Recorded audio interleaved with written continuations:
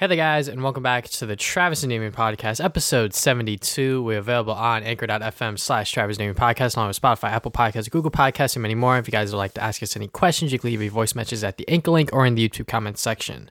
Today, we're going to be talking about general gaming news, including Sora in Smash Brothers and Nintendo Online expansion price. Then we'll get into our recent activities, discussing Metroid Dread and other games/anime. Lastly, our thoughts on Marvel What If's finale. So, we're just going to get right into it. Sora in Super Smash Brothers. This is the last fighter that Sakurai revealed, and the reactions, the memes, everything that happened afterwards was great, but the presentation itself, the amount of care, the amount of actual attention Sakurai and his team put into getting Sora into Smash is fantastic. This is the first of these Fighter Pass 2 that I actually watched from beginning to end without having it fast forward at 1.5 or 2 times speed, because Sora is a fighter that I have been wanting along with many others for a long time, despite me not being a Kingdom Hearts fan. It's just super cool to see him in Smash Brothers. So yeah, what are your thoughts, Damien? I basically feel the same way that you did, where it's I never thought it would happen, right? I'm always oh, that would never happen. He would never be in Smash Brothers, and then he ended up being in Smash. And it just fits, right? I feel you see him next to Mario and Link. Almost said Zelda. What's wrong with me? And Link, he fits in really well. And I think it's just a character people wanted forever. Sakurai revealed in the stream that he was really the true winner of the Smash Ballot, which makes a lot more sense to Bayonetta. I love Bayonetta, but there was no way she would have won compared to Sora, right? Because you always heard for years that people wanted Sora in Smash, and that Sakurai was able to get it not only from Square, which are notorious for being hard to work with. When they were trying to get Cloud in Smash 4, he was a pain in the ass to get apparently. And Disney themselves, because Disney technically owns Sora, to just let Square do whatever they want with him. So yeah, seeing Nintendo being able to grab it out of those two companies is just insane to me, Yeah, I think that the memes that came out there were I pay up, and it's the fucking bill, it's a bajillion dollars and shit like that. Yeah, I mean, Donald and Goofy aren't a part of it or any sort of Disney iconography, which is fine. I think that was kind of expected. Sort of sacrificing those two to get Sora himself in the game is fine. But just seeing the alternate costumes, all of them being from other Kingdom Hearts games, the stages, the soundtrack, everything about Sora as a fighter is super interesting and super cool to see. That Sakurai, he knows that this is the last fighter that he's going to make for this game, and he really put everything into it and put so much care and attention into it. And I'm sure Disney and Square are happy with how he looks in the game, and I'm sure fans of Kingdom Hearts are even happier than I am, because like I said, I've wanted Sora for a while just because I think he fits in the Smash Brothers sort of universe, and the fact that he is finally in there is awesome. And I think that as the last fighter, I think no one can really be sad or disappointed about Sora being the last one, because they should know that people have been wanting him for a while, and the fact that he is the last fighter is super cool. And honestly, I didn't buy Fighters Pass 2 until they announced Sora. I'm gonna be honest, but yeah. I mean, I've honestly been very happy with all the fighters in Fighter Pass 2. I mean, I got Sephiroth, Pyramithra, and now Sora. I'm damn. I feel this is everyone that's not into JRPGs would hate this, as you can tell. But I honestly think this is amazing. And I don't know, I feel Sora feels like Banjo for me, where he should have been in this game since forever, right? I feel he just fits. I wouldn't mind ever since Smash 4 was coming out, I'm Sora's probably gonna be in that, right? Or Banjo, and then it didn't happen until this game. It just kind of feels like that. It's just it's about time he's in this game, and I'm very happy for fans of it, and just for anyone who's been wanting him for a long time. I mean, I kind of want Sora in there for a while, just because again he just fits in really well, and like you said, I think Sakurai put so much detail into it because he knows this was such a requested character. From all the the cool little animations he gets when he KOs someone, or all his different costumes. He definitely has the best costumes in the game, from all the other Kingdom Hearts games, and like even like the Timeless River one where he looks all like Steamboat Willie and stuff. Like Hmm. that's like really sick. So yeah, they clearly put a lot of attention to detail on this because Sakurai knew if he didn't put all his all on this, so many people would have been mad. So I'm really happy he put in all the extra effort, and it looks like it's gonna pay off like big time. So yeah, definitely happy to see Sora in Smash, and just Sakurai to just, give this game a proper like ending because I really couldn't see another character being as hype as Sora, right? Like maybe Master Chief, Hmm. but that's about it. Like no other character was gonna be as hype as Sora, even if you don't like Anime Swords Fighter, whatever. Like Sora just represents more than that in terms of Smash Brothers, at least like to me anyway. So yeah, Hmm. I think it was a proper conclusion, and it was just the only way you could end it, really. Yeah, and the other thing that they announced during this was the Mii Fighter costumes. I believe one of them was the Doom guy, which is kind Oh of yeah, funny. yeah, But he's in the game now, which is kind of cool. And I think that the Twitter people that were always memeing about Doom guy and Isabel, now that that's finally come true. I think even the official Doom Twitter sort of played into that as well. So, but yeah, I'm very very happy to see Sora in Smash and wonder how well he'll be in the game competitively because that's always exciting to see. So. yeah. I mean, obviously, there's always gonna be like people complaining. Oh, he looks too OP. I mean, he does look pretty insane. Hmm. Like his recovery, like he looks like he just can't die, but he's also like really light. So we're just gonna have to see how that plays out in terms of competitively. Again, it's always interesting to see how they play into competitively, but I really feel like this like Fighters Pass has just been like really. I think the thing I like the most about Smash is how much they care about just retaining that character's feeling into Hmm. Smash Brothers, Yeah. which is something like I know like the Nickelodeon All Stars game came out too, right? And I Yeah. do appreciate how much is geared towards competitively, like or I guess competitive play, but I feel like it also loses some of its own like spirit or soul that they're not as zany as they can be, right? Like I know people bitch about like Hero, right? Like Giant Quest guy in Smash because he has the random command thing, but like it's such a cool thing to see, especially if Hmm. like a fan of that series to see that like implemented into Smash Brothers, you know? Because at the end of the day, Smash kind of still is kind of a party game. I know, like, I hate hearing that, but it is still meant to be fun. I think I know people play competitive for fun as well. I'm not saying it's not fun, but I just like that Sakurai really pays attention to all these details and doesn't really care too much about if it's too broken or stupid. Obviously, he cares more now than he probably did in Brawl, but I don't know. It's just something about that just makes me happy. But yeah, just a dumb little rant there. Yeah, I mean, I could definitely agree with you to that to a certain extent. Having the fighters embody the game that they come from. I think Steve is a perfect example of that Yeah, both like ways. Steve. Yeah. Steve is fucking bullshit, but that's just the character. He's from Minecraft, and when you do in Minecraft, you build shit. So, but yeah, I'm very very happy to see that Sakurai can finally take a break, step away from Smash, hopefully for a while, and work on some other stuff or just relax Yeah. because the man has given us a lot of his time over the past couple of years, ever since Smash 4 or something like that. He's Yeah. been constantly working on Smash Brothers. So Yeah. props to him for finally getting Sora, because I'm sure that he wanted Sora in the game as well. So and it's also cool to see that the games are coming to Switch. I believe they're going to be like cloud versions or something like that, Yeah, which all of them are gonna be cloud versions for some reason. I like whatever. Like I know Kingdom Hearts 3 makes sense because that's a good looking game, but really you can get like the other ones, the like PS2 games.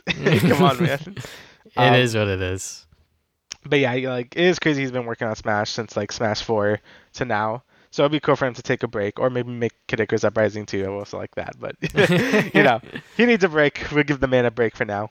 Yeah. But moving on, because we talked about Sora for a while. All right, so PlayStation is no longer allowing funds to be added to the PS3 and Vita stores. So this is kind of like a follow-up to like what happened, I guess earlier. Was it this year? I can't remember. It Where they could were have gonna been this like, year or last year, but I know what you're talking yeah, about. yeah, when I guess Sony was like, hey, we're gonna take down the PS3 and Vita stores, and everyone hated that, so they And then reversed that. prices for those games went up exponentially on eBay. Yeah, yeah. Oh, yeah. They went up like big time because people were like scared all that stuff was gonna get lost. Hmm. But Sony didn't end up going through with that. But it looks like now they're maybe trying to weasel their way to like find like a middle ground.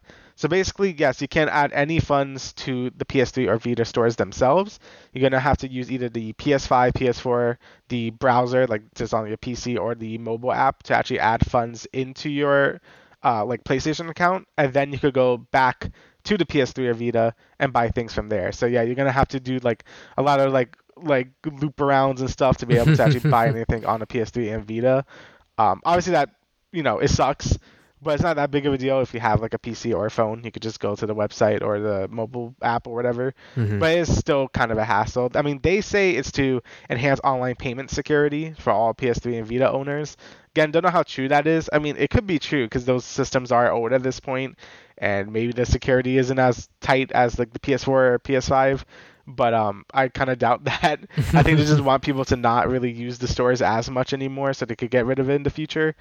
We already talked about the whole like I guess video game preservation and stuff, and like how like things going down like this is like a big deal. And I think Sony just doesn't really seem to care about that, and it just makes me like just sad because there's no real good way to play PS3 games really. Like there's not too many collections on PS4 to like play any of these PS3 games. Like the Little Big Planet games. Like I think you can play God of War 3 on PS4 now. I think they re-released that. But like a lot of other games are just kind of just lost there. Like all the Ratchet and Clank games. Like you can play them on PS now. But like, does anyone want to do that? Because it like lags like crazy. So yeah, until Sony gives us a better option to play PS3 games on PS4 or 5, then they really should not be touching these stores until they have like a good solution for that. Yeah, I mean, the PS3 and the Xbox 360 generation is like the first generation where like online platforms sort of became a thing, right? With like the Xbox Live Arcade, the PSN store. So now we're at the point in time where like those stores are gonna slowly disappear, which is kind of sad to see. And this is Sony's first step in being like, hey, you can't add funds for these stores directly. You can add them to your PlayStation account still and buy PS3 and Vita games. You just have to go like an extra step, and them saying is to enhance payment security, this and that. That's just bullshit. That's just them saying something that isn't just like, hey, we're trying to get rid of these stores in the future, sort of thing. So it is definitely very interesting that we are in this period now where these stores and some of these games that are exclusively online for Xbox Live Arcade and PSN that are just going to disappear. And some of them have disappeared already because of licensing issues and things like that. So for example, Scott Pilgrim, like that is a very infamous game that disappeared from the online stores until it recently got re-released. And it got a physical version thanks to Limited Run Games. So yeah, I think that because of that, I'm always going to be like a physical kind of, video game person and physical person when it comes to all of my media. I mean, the new Demon Slayer game came out today and I decided to just buy it online physically and just wait for it to come in the mail instead of just buying it digitally. If I did buy it digitally, I should have just bought it 2 days ago through the digital deluxe edition and just played it early, because that's how they get you with the digital deluxe editions now these days, where you get to play it early and stuff like that. But I'm always going to be for physical, just because that game I own then. When I put the $60 down and I have that disc, it's mine. And not to say that I won't buy digital games anymore. It's just that if there's a physical version of it, I'm always going to go for that. But yeah, it's just very interesting that now we're at the point where these stores are going to slowly disappear, and them doing this payment thing with the PlayStation stores is gonna be interesting as we move forward, I will say. Yeah, again, we're gonna see more of these things get like wiped out, and there's just nothing we can really do about it. Like the WiiWare is kind of just gone. Yeah. And I know some emulators were able to, I guess, like preserve some of these WiiWare games, but there's probably still a bunch of them are just like lost to time and never be able to like play again. I mean, obviously most of them with shovelware, but it's still like the thought that counts for it. So yeah, it's gonna be sad to see when that eventually starts becoming a bigger deal. But I guess we just have to see if these companies are like care enough for like the preservation of their online games, or they're just gonna let it die, which is probably gonna be that. But hopefully we see them actually do try to care a bit and try to preserve these games for like, I guess, the future. Yeah, and Hatbrick Games, the people that did what's it called? I don't even know. But anyways, Hatbrick Games re-release fucking Rascals on PC. That shit was dope on Xbox Live. That game is awesome, but I'm sure we're gonna lose that to time eventually. Yeah, as in all things. Unfortunately. All right, so moving on, we got the massive Twitch leak that happened last week that confirmed source code, stream payouts, user information, etc. So first we'll talk about the payouts, because I found this shit to be hilarious when I was on Twitter. People were like, whoa, this streamer makes this much money. Whoa, Pokimane makes this much money. I'm like, I think their sub counts are public, and even some streamers, they have like their sub count at the bottom of their stream. So if you just take that number and times it by 2.5, you'll know how much money they make every month. So that number, I wasn't really that surprised about. It's just that, people is all right. So I was in class, right? At my school. This is gonna be a huge fucking tangent. And someone brought this up. He's also like a gamer, I guess. Sometimes I talk to him about games, and he asked me, did I play Battlefield? Did I play Back 4 Blood, etc.? And I'm like, I haven't played those yet. I'm trying to, busy with school, but in reality, I'm just not playing games. So he brought it up in class, and someone brought it. Someone said, I don't really like this kid. I'm gonna be honest, but he said, yeah, people just sit around and just play games, and people pay them to do that. And like my professor, he's obviously like ignorant to this. Like he's a fucking dinosaur. So like he sort of like took his side, but at the same time they had class together with each other last semester. So like I'm just new to like this class. So I'm just sitting there like, I don't want to say anything, like drop my knowledge bomb about like, hey, like it is hard to like entertain people for like 4 to 5 hours daily and stream like that daily. And the reason why people subscribe to these people, it's only $5 a month because that's where they get their entertainment from. It's the same shit as if you were buying Netflix, Hulu, Disney Plus every single month. It's just that they like watching this single streamer because it brings them entertainment and joy to them every single day. And suffice to say, it's not them just playing games all the time. Sometimes they do other stuff like variety streams, IRL streams, etc., etc. So, it's not them just playing games every day and then they get free money. It's not that easy. If it was that easy, everyone would be fucking doing it. As a person that has streamed in the past and trying to grow an audience on Twitch, it is very fucking hard. And that could just be because of Twitch itself. I'm not going to say that just because, I'm not going to be one of those guys that's like, hey, like this system's bringing me down. I'm just going to say that like I didn't put enough time and effort into it because I only streamed for like 4 months when I was like unemployed and like it was like deep COVID. So I was just like chilling, just like trying to have fun to kill some time sort of thing. But yeah, I just find it hilarious that like there's just ignorant people out there that just think like that. And he's my classmate. So, but yeah, the Twitch payouts, I'm not surprised about. I think people that are surprised about it should just realize that, hey, like there are people out there that are, subscribed to these people and they have thousands of subscribers and that's just how it is. So what are your thoughts, Damon? I should probably stop talking for a bit. No, I mean, basically I agree with you. Like, I think the reason why people are so surprised is because they finally see like the straight up number to it, I guess. Like, obviously it was always there in plain sight in terms of like sub counts, and you could just do the basic math and get their total income, I guess, just through subs alone. So people already knew these people made a lot of money. But I guess just seeing that flat out number out there, people are like, whoa, what the hell? Even though it's kind of obvious, like, big streamers make a lot of money. Who would thunk it? And I do agree that, streaming does take a lot more, effort than I think some people give it credit for. You always hear, especially just like YouTubing, or I guess like YouTubers or just Twitch in general. Yeah, just like content creation in general. Yeah, any type of creative thing is going to create more burnout than basically anything else, just because you always have to like put in your 100%, or else people will notice you like sort of like slacking, I guess, in terms of entertainment.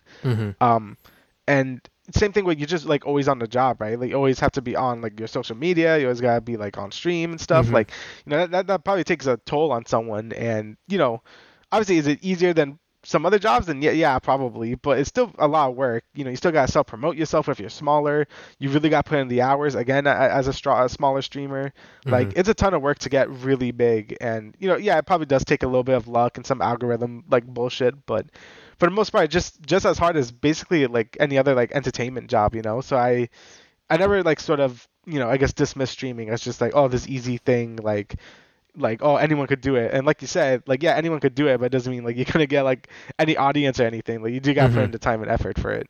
Yeah, I mean, so yeah, in terms, go on. There's like a statistic out there. I forget. You know, most statistics are fucking made up, but Yeah. I heard one time that it was like if you have like 10 viewers, like you are better than like 50% of Twitch or some shit like that. Yeah. Which is probably true, just because it is so hard to gain a viewership on Twitch, and that goes for male and females. Like I'm gonna be honest, you know, if you are a girl, it might be a little easier, but even then, you have to be entertaining. You can't just be a girl and just like stream because, you know, there's only so much value people can get from that. And I think that sort of like that artificial thing where like people on Twitter are like, oh, you know, like girl streamers have it so much easier and shit like that. They still have to put in the fucking work. Like Pokimane didn't get where she is today without having her put the hours in when she was still in college, by the way.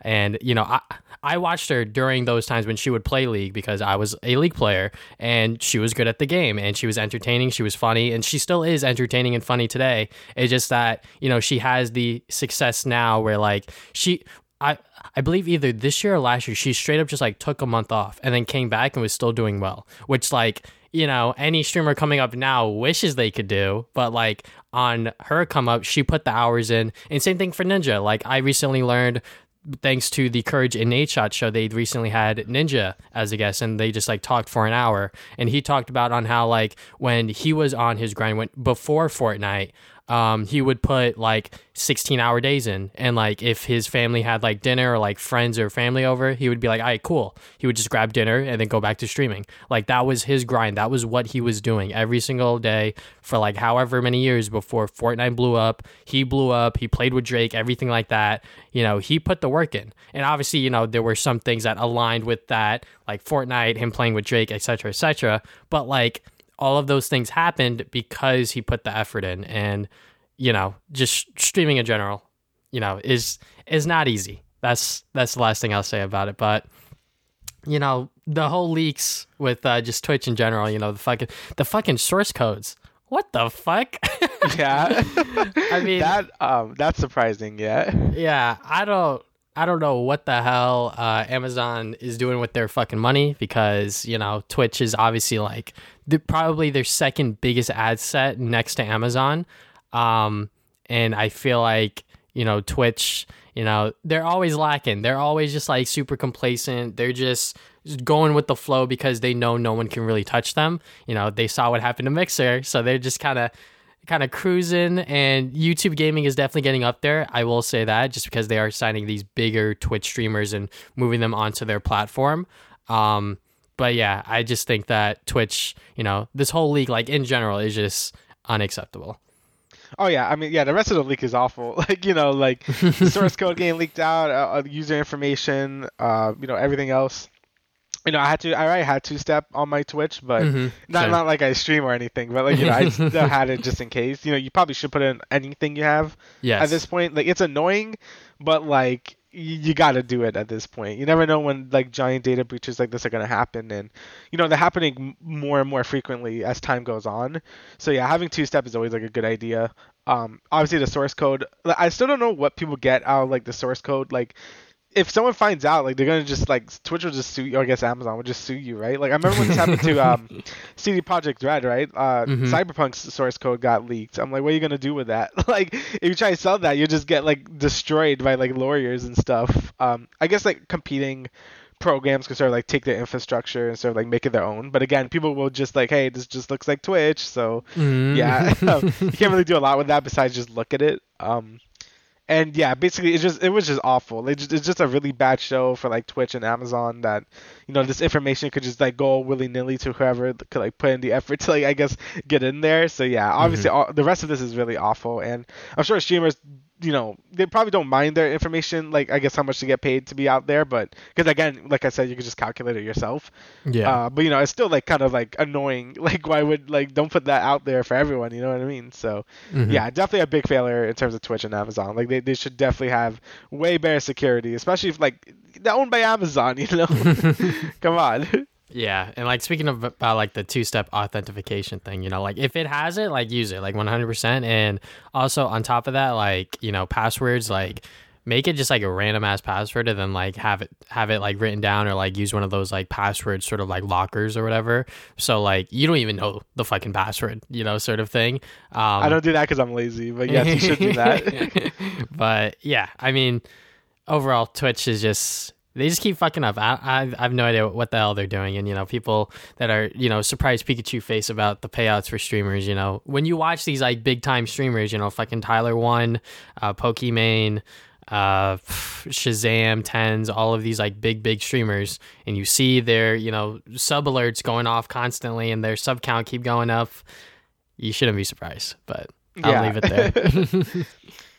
All right, so we got some more Sony stuff. So PS5s and Best Buy are now locked behind their Total Tech program.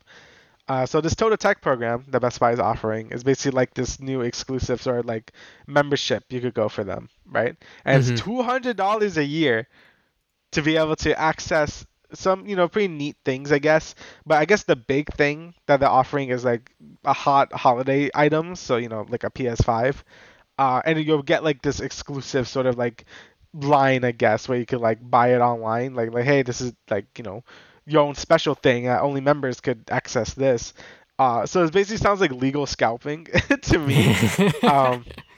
Like $200 a year is like a lot just to get PS5. At that point I would rather just wait, because again, if you're not into like Ratchet and Clank, there's not much reason to get a PS5 at the moment. Like for me, it was good value just because I didn't have a PS4 Pro and I'm using my PlayStation a lot more now. So I'm like, okay, I get a PS5 because one, I was gonna get it for Ratchet anyway, but two, that stuff. So if you're not into any of that, then there's still really no big reason to get a PS5 yet. And I think you're better off just waiting until there's just more readily available, because I still think this is way too much. Like maybe if you really want one and you can't find one, then you might bite the bullet for this program. But I'd say just wait. Like I don't think it's worth like $200 more on top of a $500 console, at least in my opinion. And I don't know how I feel about this sort of program in general, because again, they're kind of just taking the scalping method and just making it like a feature, I guess. And I don't know how comfortable that makes me feel, Yeah, I mean, like, this is just one of the perks for, like, their sort of annual service that they're offering, up to 2-year protection on Best Buy purchases, clock tech support, which, it's fucking Geek Squad, so, like, take that with a grain of salt. And also, you can get Apple Care on your purchases, which can be up to $200 on its own, which is kind of crazy. So, if you're breaking your Apple shit a lot, this shit might be good for you. But I think them tacking on the sort of like exclusive access is just them being like trying to hurt scalpers, but at the same time, scalpers are going to be like, well, that's just $200. I could probably get that back, if I do this, and this, because scalpers and resellers are always going to find a way to, get even or get ahead. Not even, definitely try to go and get ahead in their spending. And the PS5 is 100% going to be a fucking holiday item this upcoming year. There's going to be so many people that want a PS5, and I'm sure that there are people out there that have had it since launch and they've been waiting for this moment, a whole ass year later to be like, all right, time to fucking rake in my dough if they haven't already, sort of thing. Right. And yeah, I mean, it said that the stock lasted between 90 minutes to 2 hours, which is a long time when you think about PS5 stock online, especially, like when it goes up on any website, that shit goes out instantly. Ever since after they put up the first like pre-order windows, like I said on previous episodes of the podcast, I managed to get 2. I didn't scalp the other one. I sold it to my friend/neighbor, so I didn't do anything scummy like that. But hey, now he has a PS5 and he doesn't have to worry about it. But yeah, I just think that them tacking this on as the sort of like season's hardest to find products is sort of scummy. I think having like deals and like coupons and things like that would have been fine, because you're already paying like $200 a year for the service. But them having exclusive access to these products is a little not okay in my eyes. Yeah, I mean, I agree. Again, to me, it just feels like scalping, but like not, you know what I mean? Like, I don't know how okay I feel with it in general. I don't know, like it just doesn't rub me the right way, I guess. And like I haven't shopped at a Best Buy in a while just because of my current situation with my job, and I'm able to go and get games there for cheaper if I were to go there. So I'm just like Best Buy, I only go there if they have like an insane deal. But even then, like price matching stuff is like a thing. So I don't even have to go to Best Buy if I don't want to.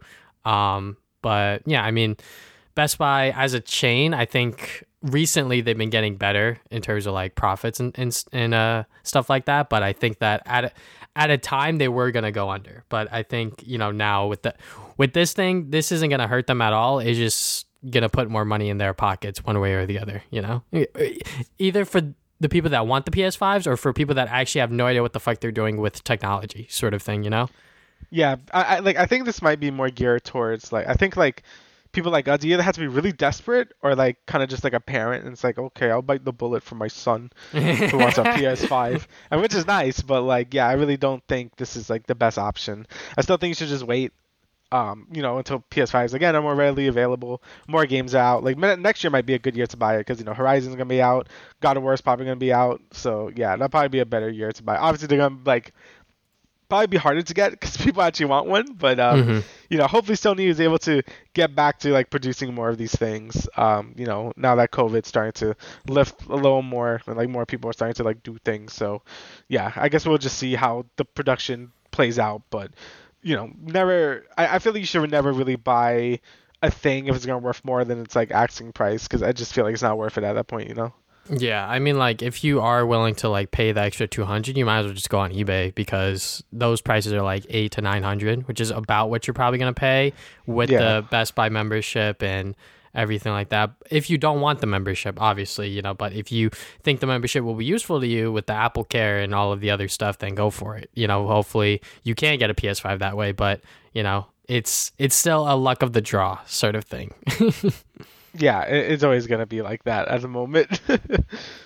All right, so next bit of news. We haven't talked about League in a while, but this is kind of big news. So Riot Games has decided to patch out all chat in match-made League of Legends games and sort of test it out and see if it'll decrease toxicity. So yeah, I mean, as a person that has played League for a long time, I haven't played it in the past 2 years necessarily, but I think that all chat, me personally, I've always had all chat disabled anyways, just because people use that for like psychological warfare, like no fucking cap. Like people use that to like get into like people's heads and be like, as or like, nice try, buddy, or some bullshit. Like they're always like trying to talk shit. And like when I was playing League competitively and like trying to like be super serious about it, I didn't need that shit. I just need my team chat to like type in timers and like tell my team like this, and this. So like removing all chat is going to be an interesting move, like entirely, like that is going to be so, because like before, like I had the option to like turn it off or turn it on. But now it's like, it's just not going to be there. So how are people going to be like, hey, like open mid, like we're fucking done, sort of thing.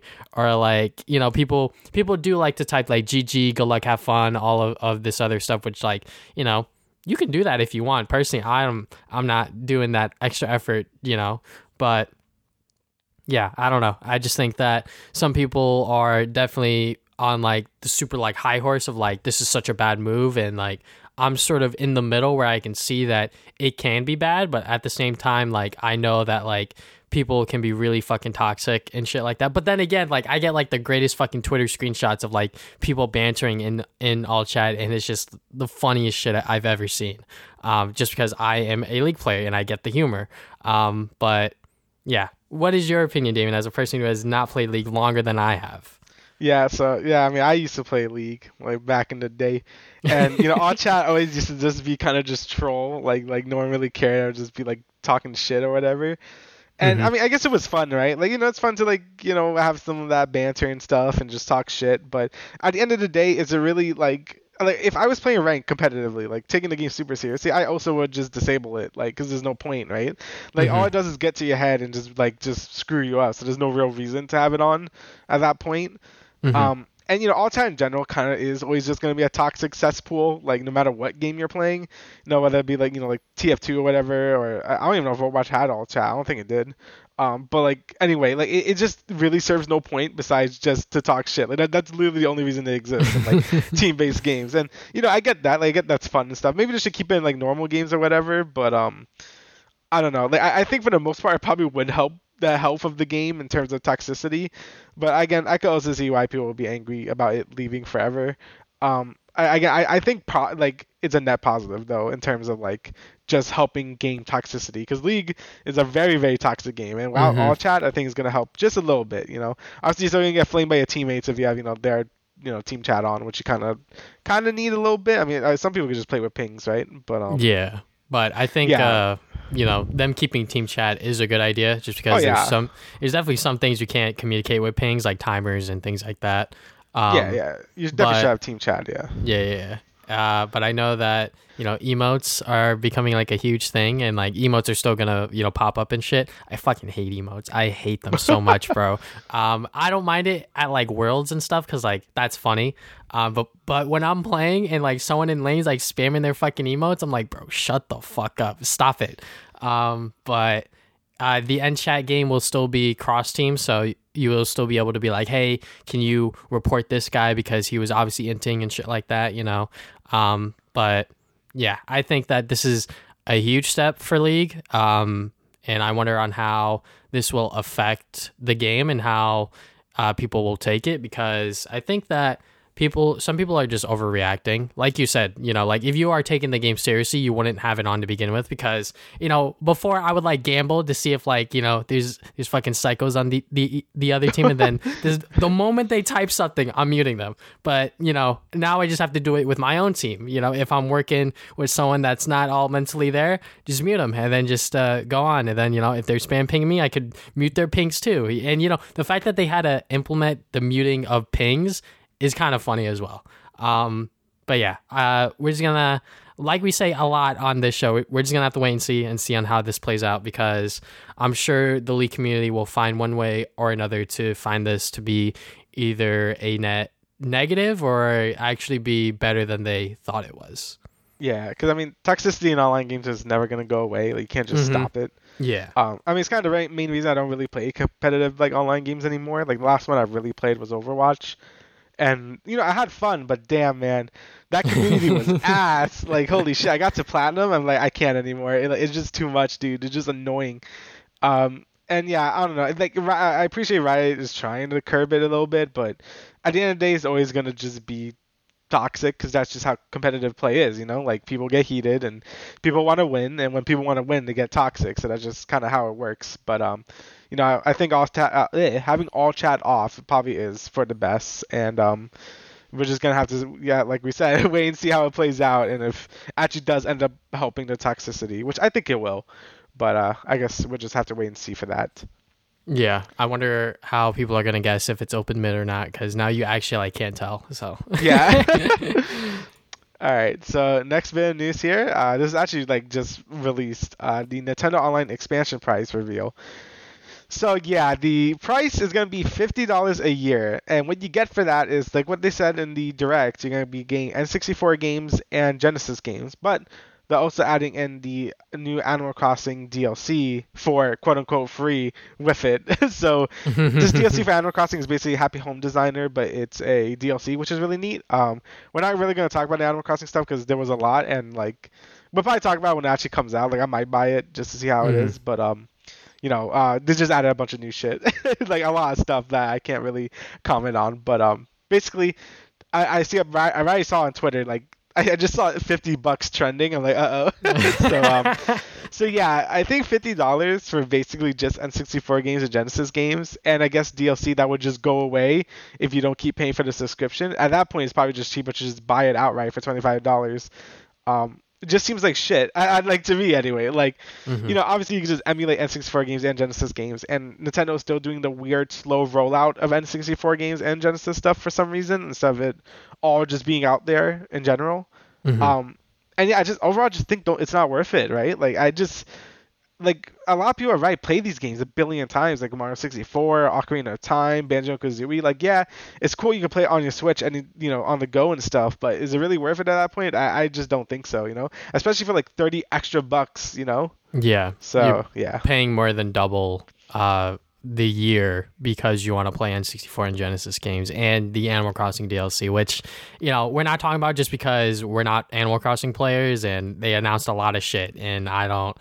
honestly, I didn't pay attention that much to it other than the ending bit where they were like, yeah, it's $50. I was like, what the fuck is this online Yeah. expansion bullshit? But yeah, I mean, paying an extra $30 a year for some ROMs, that's it's kind of ballsy. I'm gonna be honest. But Yeah. you know, they are implementing online for some of these games, which is gonna be fun. I'm gonna be honest. Just because before the whole worldwide lockdown, I bought a bunch of N64 controllers in Mario 64 or Mario Kart 64 and wanted, you know, all of us to play, and then, you know, we got shut down. So I don't know when that'll happen or anything like that, but you know, now we could do it online. Maybe if people are willing to pay the $50. I mean, I bought the fucking N64 controller just because, you know, if I do happen to buy this, I want to play it with that shitty controller. I'm gonna be honest. Yeah. But yeah, I mean, Nintendo's probably not gonna lower it, no matter how much we're sort of like complaining about it. I'm sure that they're not gonna lower it. If they actually happen to fix the Nintendo Online, which I doubt it, you know, I wouldn't mind paying the extra money, but I'm sure Smash Online is going to be shit. Mario Kart Online is still going to be the same. I mean, Mario Kart Online doesn't really matter because it's not peer-to-peer. But, you know, fucking Smash Online is just so bad, man. Like, even when I was playing it after Riptide, I was just playing Smash, like, randomly because I was just like, oh, you know, like, Smash is cool. And, you know, I'm fucking shit. But, you know, I'm just going to play for fun and do some sort of 1v1 matches online. And oh my God, bro, the lag is just so crazy. And it's just so annoying that, you know, I'm still paying for this online $20 a year, which is like not a lot. It's not that big of a deal. But when it goes up to 50, just so I could play these fucking ROMs, that's going to be interesting. And I'm sure it'll be worth it if they actually if future DLC things for like other Nintendo games get added on top of this expansion pass. I'm not sure if that'll happen. You know, like if like Splatoon 3 comes out and they come out with like another like single player DLC and that's part of the expansion pass, that's going to be nice. But right now, where it's just the Animal Crossing DLC and these ROMs or whatever, I keep calling them ROMs because that's what they fucking are. You know, it's just not worth it to me right now. I'm probably still going to like buy it at some point, just because that's just who I am. And I know myself. But yeah, I don't know if they're actually going to decrease the price because of all of this outcry, but you know, I think $40 is a little more reasonable, but even then that's still a little high. But you know, just because people know Nintendo people know that the online is shit, so when we're already paying for the shit online and we got to pay more, it's not going to be fun. That's all I'll say. Yeah, it's like you really are just paying for N64 games and like Genesis games. Like I was thinking about it because I'm like, oh, that's cool that they added DLC there, but I'm like, then I need to keep paying for this online service if I want to keep the DLC for Animal Crossing. So I'd rather just buy it outright. You know, like I think Sony, like, even though like PS Plus isn't perfect either, like I think it's way better than like Nintendo online service. Like I don't even use online for like PlayStation games, but you know, you get deals, you get free games. You get usually it goes on discount every year too. So usually I don't even buy PS Plus for like full price like at all. Usually $60 a year. Usually buy it for like $40 a year because usually they have some kind of sale for it like in the middle of the year. So I usually just buy that. And you know, Nintendo doesn't do that. It's just like, oh no, it's always $20 or it's always $50 a year. I think if they had sales on the online service like PlayStation did, I might be more inclined to buy it, but they probably won't. And you know, Xbox just blows everything out of the water with their, you know, Game Pass Game and Pass. stuff. Oh my God. Yeah, so you can get Game Pass and Xbox Gold in one. And I think it's still like $60 if you want both of them, and that's great because obviously Game Pass is like honestly one of the best deals you could get at the moment. And you know, Nintendo just releasing this, it just makes them look like clowns, you know. So so yeah, definitely something. I was thinking about it with the Animal Crossing thing, but I'm like, nah, I'll just get the Animal Crossing DLC and just not bother with it. Again, like you said, if they include more DLCs with it, that would be more enticing. I think they should have just done that anyway. I think they should have included like maybe the Breath of the Wild DLC or some of the other DLCs. Oh, like the fighter passes and stuff. I think that would have made it a lot more appealing to people who didn't like buy those DLCs yet. Or maybe the what was that game called? Age of Calamity. Like they should have added like some of that in there. That would have been worth it, I think. But as it is right now, I just don't think it's worth it in my eyes. Yeah, and I know like Nintendo's very stingy with like their IPs and sort of like that Nintendo seal of quality and shit like that. But like when you're looking at your competition and they're just like, it's super hard to match Game Pass, but at least try to match Sony to a certain extent. Yeah, So I agree. Them being like this, we're like, all right, guys, we got some Genesis ROMs and 64 ROMs, and then here's this Animal Crossing DLC. Hopefully, you're still playing Animal Crossing, by the way, after over a year. Hopefully, you're still playing that game. Now we got these Happy Home Paradise. So if you're interested in that, you can play that. But I'm like, if I want to play these games now online with my friends in a setting that'll actually be somewhat stable, hopefully, because I'm sure that like there's ways to like emulate N64 ROMs and play them online on PC. Like there has to be at this fucking point. It's 2021. There has to be, right? But I'm not sure on how I feel about this, just because I want to play these N64 games online with my friends and sort of have fun with that, but it's fucking $50. So you're paying more than double than you already were for the shitty Nintendo Online. So yeah. Yeah, at that point you might as well just like play Double Dash on like Dolphin and like some netcode shit, like yeah, or like try to get like Mario 64 on an emulator and use like Parsec and like just play it like that, because like there's just like I don't know, I just don't think it's worth it until they add more games or add additional services to it. Then I think it would be worth it. But yeah, like you said, at least they could just match up with Sony's like PS Plus, because I don't think PS Plus is amazing, but definitely better than this. yeah, and I mean, like, if Nintendo did start giving out like free games that are like over a year old, like I'm not saying give out fucking Metroid Dread or some shit like that, because that game just came out, but like give out like launch titles like like Breath of the Wild or shit like that for like maybe a week or for the whole month, like what PlayStation does. And then you get people that have never tried a Zelda game before. They download it, they love it, they enjoy it. And guess what? When Breath of the Wild 2 comes out, you just secured another sale, sort of thing. And like that doesn't really come out of your pocket. I mean, I guess in the grand scheme of things, it kind of does, because like they could have paid $60 for it. But then again, they might not have, sort of thing. So like there's that sort of like 50-50 flip or whatever that they're sort of like gambling on, that like, hey, maybe they would have bought it, maybe they wouldn't have. But like then again, it's like when you look at the competition for the online console services, it's like, what the fuck are you guys doing? Yeah, exactly. Just again, like I said, it just makes them look like clowns because of like how much better the other two are doing in terms of this online service, and Nintendo still feels like they're just trying to figure it out. And we're used to that by now because Nintendo is like the old grandpa trying to like figure out how all this online stuff works. But at this point, it's kind of just like get your act together, Yeah. All right, so next bit of news we got is Dragon Ball Super Superhero movie trailer. This is the New York Comic Con trailer. I did go to New York Comic Con and it was all right.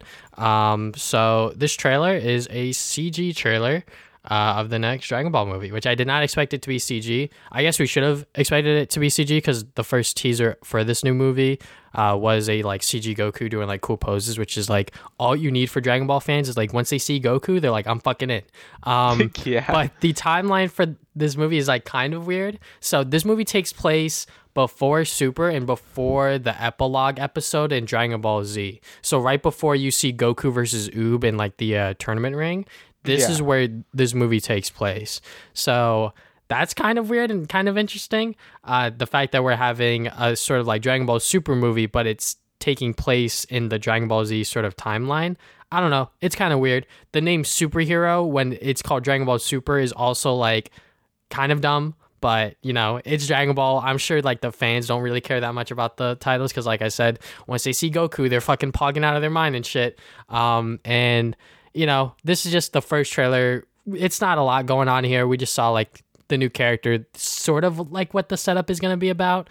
But I'm not sort of holding my breath that this is going to be better than the Broly movie, because the Broly movie wasn't CG. They did have CG elements in it, but it was mainly 2D animation and it was fucking beautifully animated, and it had Broly and it had Goku and Vegeta in like their Super God, Super Saiyan forms and shit like that, and it was hype. But this one seems it's taking a little bit of a step back in my opinion, but I guess I'm gonna have to see another trailer to really get impressed by it. But right now I'm kind of like, oh, it's another Dragon Ball movie, which we've had a bajillion of those at this point. Yeah, I basically feel the same way. Like I told Travis before the podcast, I thought this was a trailer for the Kakarot game. I'm like, oh no, this is the new movie. I mean, the CG looks fine. I mean, like obviously, would I Hmm. prefer it to be 2D, like 100%.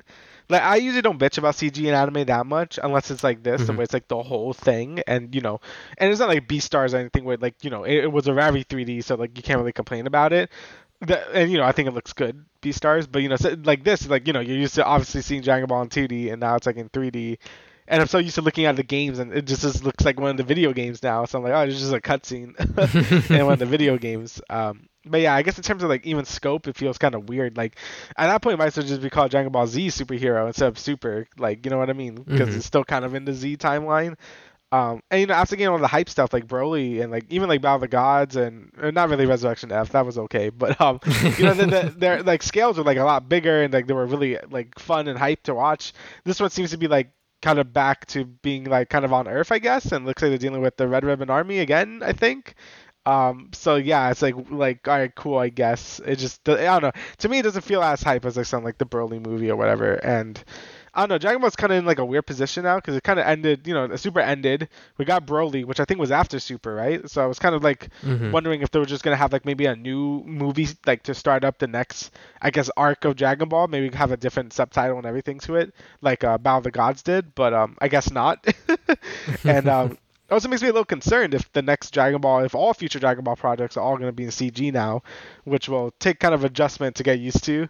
But I guess it's fine. I probably won't like. I'm not like crazy to watch it like it was with Broly. Where I'm like, oh, I got to see this. This one, I'm kind of just like whatever about it. So, I guess we'll see. I mean, I guess anime movies in general are always kind of like weird, right? Like some of Yeah. them you get really hyped for, some of them you don't. Like Dragon Slayer, what the fuck? No, Demon Slayer was that was a great movie because it could I kind of it's weird, right? Because anime movies that continue the main story are usually like hype to me because I like care more, right? Because Hmm. it all matters. Obviously it sucks that Demon Slayer is kind of recapping everything from like the first 7 episodes for season 2, Yeah, so they're which is not a little alienating anyone.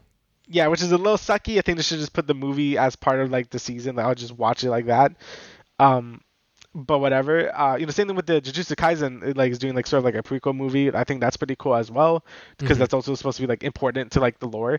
But then you have things like the My Hero movies or like the Dragon Ball movies where they don't really matter that much. Like yes, they're canon, but like most of them don't really matter. Obviously the newer Dragon Ball movies matter, like Battle of the Gods and Resurrection F and But Broly. even then, in Dragon Ball Super, they recap those. Yeah, but then they recap them anyway. So what's even the point? I already watched a movie, which is going to be the better version anyway. Why are you recapping it like a worse version of it? But whatever. I digress. I'm gonna probably watch it anyway. But yeah, not very hyped for it. Yeah, I mean, like, you say that this looked like Dragon Ball Kakarot. When I first saw it, I think I told you this. Like bursting limit or whatever. No, I thought it was the Team Four Star, like, Oh yeah. Dragon Ball Z shorts. Like, all right, Yeah. guys, go on Team Four Star's YouTube channel. They have like these DBZ shorts that are all like CG and like done with their voice cast. They're funny. Like, those clips are like very funny. Oh yeah. When I saw this trailer, this is my first thought that it was. I was like, what the fuck is this? But, like you said, I have a very similar opinion when it comes to CG in anime. I don't mind it as long as it doesn't look too terrible. And sure, there are very clear cases of when it does look bad. The Demon Slayer movie, I thought it looked all right, but some people were like, "Oh, it looks like shit," and I'm like, yeah. There's only so much that they can do. But this movie being all CG, I'm sure that they're just testing the waters and seeing on how it'll work. And this is going to be the first Dragon Ball movie that's fully CG, I believe. So we'll just see where it goes from there. I just want to see a second trailer, to be honest, because I feel like I didn't get a lot from this first one. It's only like 30, 40 seconds or something like that. So Yeah. Second trailer will probably help, like the hype, but yeah, we're just gonna have to wait for that at this point. mhm. All right, so last bit of news here. We got some Spider-Man No Way Home news because it never ends. So Tom Holland basically just answered some questions for Entertainment Weekly. He confirmed that Doc's arms are going to be CG, so more CG. Saying that Doc Ock's actor had to adjust from being puppets to CGI. I didn't even know they were puppets. I always thought they were like CGI in Spider-Man 2. I think I know that some scenes they were probably were puppets, but I don't know. I thought it was always just CGI, so that's pretty impressive that they were Yeah, able to. I think the sort of like close-up shots where like he's talking to the arms, I think those are puppets because Sam Oh. Raimi's a goddamn filmmaker and that's what he does. So Yeah, and I think that's cool. Obviously practical effects are pretty much gone. Like a lot of people just use CG now, and Hmm. it doesn't really matter anymore because CG looks really good now. So it's not as like immersion breaking as back in the early 2000s or even like 2010s where it, like kind of looks a little like janky. Like Hmm. nowadays, like I really don't care if most movies are CGI because it just looks just as good as practical effects at this point. But anyway, basically, Tom Holland here is saying that it's an opportunity to pay tribute to previous iterations of the character, but also taking Peter in a new direction. So basically, he's saying like this movie is sort of like, it really feels like he's saying, yeah, the other Spider-Man are gonna be in this. 'Cause, what else does he mean by that? Like, pay tribute to previous incarnations of the character. Like Tom Holland can't do all of them, so obviously the other Spider-Man are gonna be in this movie. Hopefully. And I guess, yeah, and taking Peter in a new direction. I wonder what that means. Probably like Tom Holland Spider-Man, right? Like he's probably gonna be doing Yeah. something weird in this movie. And like just from my interpretation of what he's saying here. I think that with the next quote, I'll read it real quick. Oh, okay, go ahead. We were all treating No Way Home as the end of the franchise. Let's say, he adds, I think we were lucky enough to dive into these characters again. God damn it. Am I fucking misreading this? Oh my God. You'd be seeing a very different version. It would no longer be the Homecoming trilogy. We would give it some time and try to build something different and tonally change the movies. Whether that happens or not, I don't know, but we were definitely treating No Way Home like it was coming to an end, and it felt like that. So, my theory with that statement, I mean, obviously, the end of a trilogy, it's the fucking third movie. Of course, it's going to be the end of a trilogy.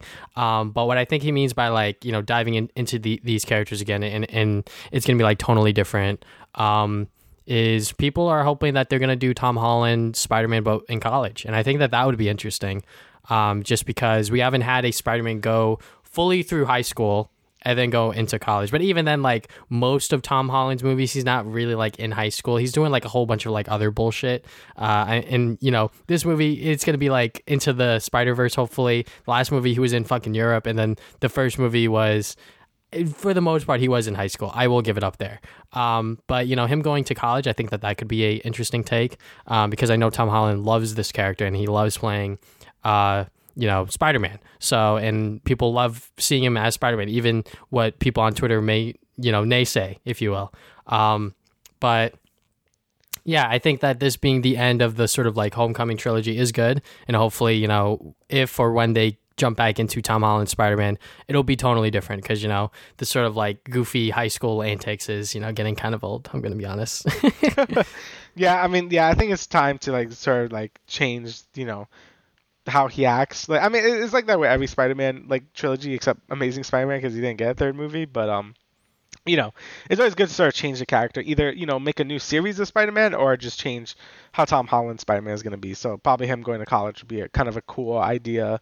Maybe have him mature a bit. Take being Spider-Man more seriously or whatever. I think that'd be a nice like sort of development to his character, and we can see what happens from there. Or maybe Spider-Man is just done after this movie. I don't know. Like maybe they'll like give him another rest and like make a new one. I don't know. But it's gonna be interesting to see what happens after this movie, because they really are treating it like sort of like an end to this. And Spider-Man's always been a unique case in terms of Marvel because he feels oddly bigger than Avengers, whereas like his movies like matter, I guess, a lot more individually. Like, obviously, I think Far From Home, probably didn't hit as hard as like Spider-Man 2 or anything like that. But they still like feel like their own separate thing compared to the Avengers movies. Like they're part of the MCU, but they also could stand on their own more, I think, than something like Iron Man 2 or Iron Man 3. You know what I mean? Like those movies, like who really cares unless you're like caring about the MCU, right? Like Spider-Man movie is always a big event, so. Seeing them treating this like really seriously, like giving probably a lot of fan service and just concluding things that that makes me happy to hear as just a Spider-Man fan in general. And hopefully it's just like a big celebration of the characters, like just movie appearances. Like I do want to see Tobey Maguire and Andrew Garfield. Seeing all these other villains and stuff. Like I don't know. I hopefully they do it right, because there's a lot of hype for this movie now, and if they don't deliver, then people are gonna be very angry. And even if they don't deliver, they're still gonna make a shit ton of money because it's True. Spider-Man. But yeah, I mean, Tom Holland's iteration of Spider-Man, we've talked about it multiple times on this Yeah. podcast, at different points. And one of our friends, Jeffrey, he was just like talking to me about it just like randomly. And like, I think the very interesting and weird thing about Holland Spider-Man is that like, because of circumstances, because of how he was brought into the MCU through Captain America Civil War, I said that like, if he wasn't in that movie, the movie doesn't really change. And like, the reason why they brought him in there is because, well, they got him. So like they might as well put him in there and, boost up the box office numbers just a little bit, but also at the same time, introduce the audience to Spider-Man, this version of Spider-Man. In every single movie that has the solo Tom Holland movies, it's always sort of tied back to the MCU in some way, but that's just how the MCU works. But at the same time, there are some MCU movies that don't tie super heavily compared to the Spider-Man movies, if you get what I'm saying. Because like, the first Spider-Man movie, Homecoming, that was all about the Vulture and how Tony Stark fucked him over. The second one, it's very much about Tony's death and how Peter is dealing with that. And then with this one, it's dealing with the Spider-Verse, and Doctor Strange is somehow involved in it. And because of that, the sort of like, interdimensional bullshit, it's going to affect the rest of the MCU as well. And I'm sure that's because of things that happen in the other Disney Plus shows. So, this version of Spider-Man is very much heavily attached to the MCU. And, that is a good and bad thing, depending on how you look at it. And I think that with the cards that Marvel and Sony were dealt, because they sort of had to like insert Spider-Man in a fucking Captain America movie and not like as like his own character first. I think that they did a pretty good job so far. Hopefully No Way Home doesn't ruin that, but I think that everything that's surrounding No Way Home, and there's rumors that we'll get a trailer by the end of this month or the 1st of November and shit like that. There's always news about Spider-Man No Way Home because this movie is so hyped and so anticipated that it's honestly out of this world at this point.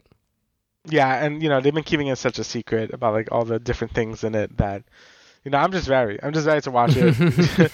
I really hope they probably are gonna show Toby and Andrew in the in the trailer, just because why wouldn't they? But I kind of hope they don't. Like, I kind of want it to just be a mystery the whole time, even though we kind of know what's gonna happen at this point. I think that would be really neat, but I guess we're just gonna have to see because I think this movie is gonna be a movie. You if you're a Spider-Man fan, you're probably gonna watch it anyways. Yeah, you're gonna watch it anyway. Like, we're gonna watch it, so like, yeah, it's gonna be hype. I hope. I really hope it's gonna be good. And I just want to watch it. Right?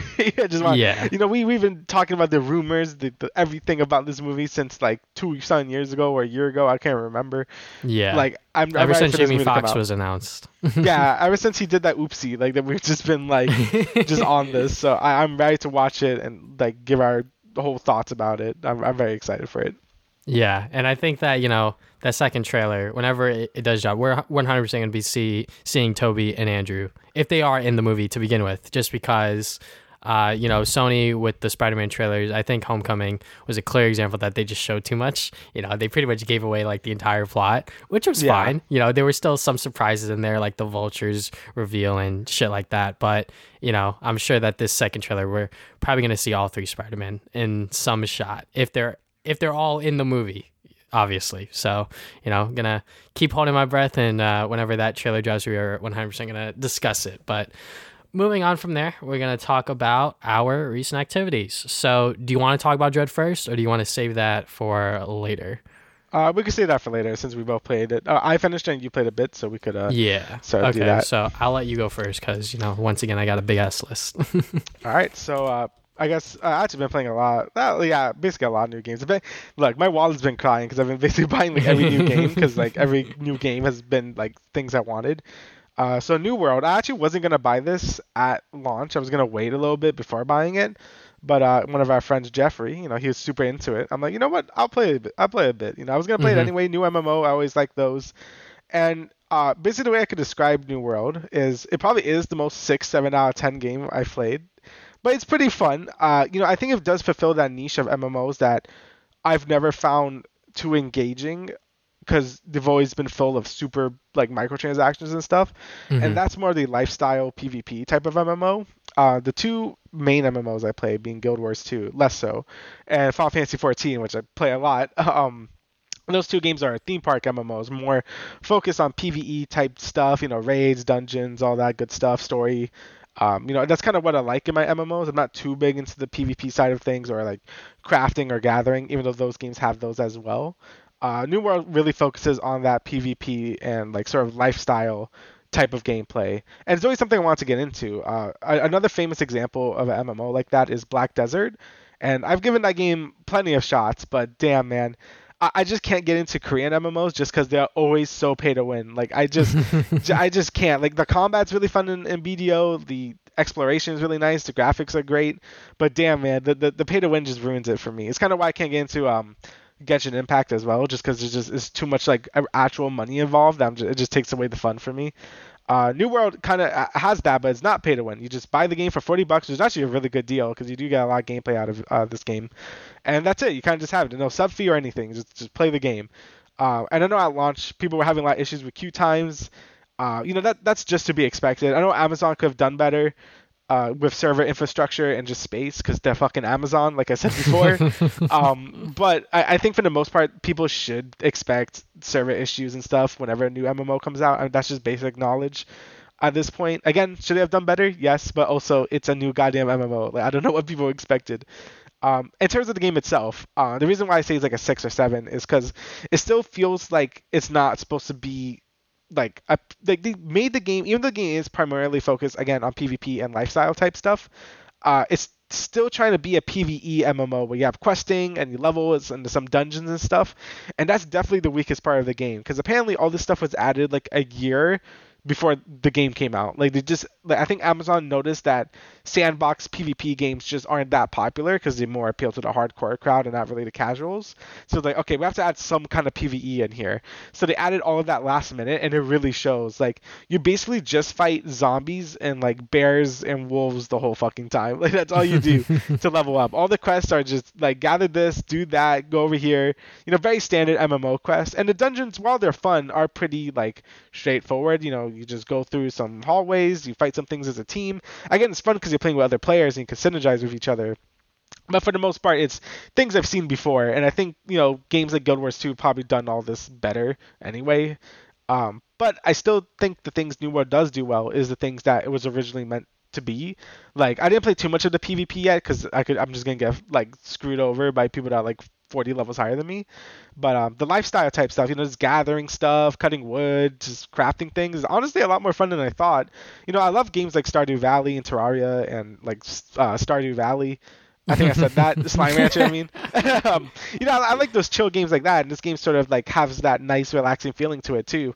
The world is beautiful. Like I think this is one of the better looking MMOs out at the current moment. Obviously, it makes sense because it's newer. And just the sheer scale of the world is also very impressive. Like it really does feel like I'm running around like this medieval world and stuff. It is really impressive, honestly. Like the lighting is really nice. Like I really do like the art direction as well, going for this more, I guess, Van Helsing type art style where you got like rifles and like these cool trench coats and shit. Like it does look really cool. And the combat's fun as well. The combat's more, I guess, akin to Dark Souls, where you have your dodge roll, you have 3 abilities: heavy attack, light attack, things like that. It's pretty fun. I do think you need more abilities in a weapon. So right now you can have 2 weapons, and you can swap to either one, and they have 3 abilities each. I do think that's a little too low amount of abilities. I think add 5 abilities to each weapon and we're good. I think 10 active abilities on you on any given moment is like probably for the best because combat can feel very repetitive with just having 3 active abilities. It's just I think you just need at least 2 more abilities per weapon. But besides that, I think the game has a good base. Like I think Amazon could really get going here. They could add more structured PvP instead of being just all open world because that's sort of an issue. Add more end game because currently I don't think there really is much of an end game just yet. Like raids or whatever. But yeah, I think they should just lean more into the PvP side of things. So I think that's what the game excels at. Again, even though I'm a PvE player, I think this game is more structured to be a PvP game. So I think the least they could do, probably the thing that would take the less amount of time, is having just some sort of like structured instance PvP, and I think this game will be like good to go, honestly, because it is pulling some high numbers. So, hopefully Amazon got something here. I'm liking it a decent amount. I'll probably be I'll probably try to get to max level. It's taking forever, but I'll probably play more of it and get to max level and just wait for new concepts to come out. Because again, has a good base. Hopefully Amazon doesn't mess us up. So yeah. That was long. So Super Monkey Ball Banana Mania. So this is I guess the remake of Monkey Balls 1 and 2 in one game, and it's really good. So I really like Monkey Ball. I never played the original two Monkey Balls, ironically enough, the best ones in the series, just because I never found it for GameCube when I was younger, and I just didn't really care. I guess it wasn't until Banana Blitz, which is the one everyone hates, when I actually got into the series, and I'm like, oh, this is fun. Then I got like the DS one and then the 3DS one, and I really enjoyed them a lot. And then the series kind of just went away for a while. And then this game came out. Well, actually, they made a remake of Banana Blitz, but no one really cared. But now they made this, and I think they did a good job. I think the game runs really well. I have it on Switch. The game runs well, which you would expect because, it's just Monkey Ball. It's not like that crazy. And yeah, you basically get what you get. You get the remakes of Monkey Balls 1 and 2. You just get some levels from the DX version of 1, which I believe was like just a port back in the day and it had some new levels. You get that as well.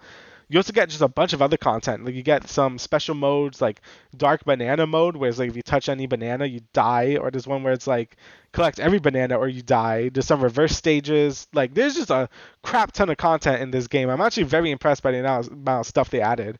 Obviously you have you can get skins with in-game currency you get by completing levels. You can play as Sonic Tails. You can play as Kiryu from Yakuza and Beat from Jet Set Radio. It's really weird.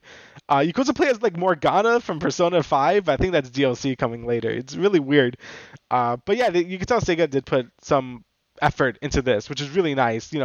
I know some people are kind of sour about the Sonic Colors Ultimate being not the best. I definitely think they put a lot more attention to the Banana Mania right here because it does have a ton of content and it does seem like they really did care about Monkey Ball instead of like Sonic Colors. It feels kind of more of a rush job. I know some people are complaining about the physics. I know I didn't play enough. I didn't play like any Monkey Ball 1 or 2, so I can't really comment on that. But some people say, oh, the physics aren't quite right. So yeah, maybe if you're that person, don't buy it. But I think for any more casual Monkey Ball player, I think this is great. I've been having a ton of fun. The game is hard as shit, like Monkey Ball should be. Like it took me like an hour to beat like one level. I'm like, God, please kill me. But it's like a ton of fun. Monkey Ball has always been a fun series for me, and I'll be happy enough to support the series because it's great, and I hope Sega makes more. Like I said, we said in the podcast before, Sega has a ton of IPs just don't use, and I hope like the sales of this like remake will just make them make more Monkey Ball, and hopefully they do like a Jet Set Radio and some other shit. So yeah, really happy about this. And next, last thing I've been playing, Kingdom Hearts 1. Yeah, I'm finally playing this because, Sora got released in Smash. And Kingdom Hearts is always a series I've always wanted to get into, even when I was younger. I remember always going to like Blockbuster, right? And I've always seen it for rent. Like I remember that box art for the first game always looks so cool. I'm like that looks really cool. And then I just never rented it. I just like rented like Shadow the Hedgehog instead. So and I kind of regret that, but now I'm finally playing it. It's really easy to play this series now. Everything's on PS4. You don't have to play on your DS or your 3DS or your PSPs. Now everything's on PS4. You play the whole story right there. And I've already had it on PS4 for a while, so I'm like, okay, let's just jump in. So I have about 15 hours of having Kingdom Hearts 1. I started a week ago. And yeah, it's pretty fun. I mean, the first game isn't like too crazy. It's basically just like Sora and like his friends get separated, and the whole game is just you trying to find them, and that's about it. Like, it's not too much in terms of storytelling yet, which is fine because I know the story gets absolutely dumb and insane later, so that's gonna be fun to go through. But right now it's just a kid going through Disney worlds and sealing some keyholes, and that's about it. And it's pretty fun, There's a ton of nostalgia for anyone that played like Final Fantasy 7 or 8. There's a lot of those characters in there. Obviously, if you watch any of the 90s Disney movies like we have probably, like there's a ton of nostalgia there. Like when I was going through the Aladdin world, I was like, yeah, this shit hits. This is sick. Come on, Aladdin, let's go free Jasmine from Jafar. Like that's pretty sick. In terms of combat, it's not too crazy yet. And again, like I said, the future Kingdom Hearts games get insane with the combat and it looks so fun. This game is pretty straightforward. You jump, you can attack with X, and you can use some spells with like the sort of command deck you have to the left of you. And yeah, you just could cast any fire, healings type stuff, all from Final Fantasy. And it plays pretty fun. It's not too crazy just yet. You're mostly just mashing X most of the time, but it's pretty fun for what it is. I know the series gets crazier, so I'm not going to be too harsh on it because, again, I know they improve on it. And, usually first games in the series are always going to be a little rusty in terms of like game mechanics and stuff. But for what's here, it's pretty fun and addicting. I really like, leveling up Sora. It's just like any RPG, really. But the thing that this game does differently from the other games is it kind of plays more like a 3D platformer with really bad platforming. Yeah. I remember this is what turned me off when I actually did play a bit of Kingdom Hearts 1 when the PS3 remakes came out. Like a while ago, and I played like an hour, and the control, like Sora controls like shit, and then just stopped. And that's still true. Like I think Sora's platforming controls are not good. He's very floaty, and it just doesn't feel great. Like he could grab ledges, which is nice, but the game does actually do a lot more platforming than I would like. Again, it's nothing too bad that would like kind of stop you from playing the game, but it's definitely not the strong suit of the game.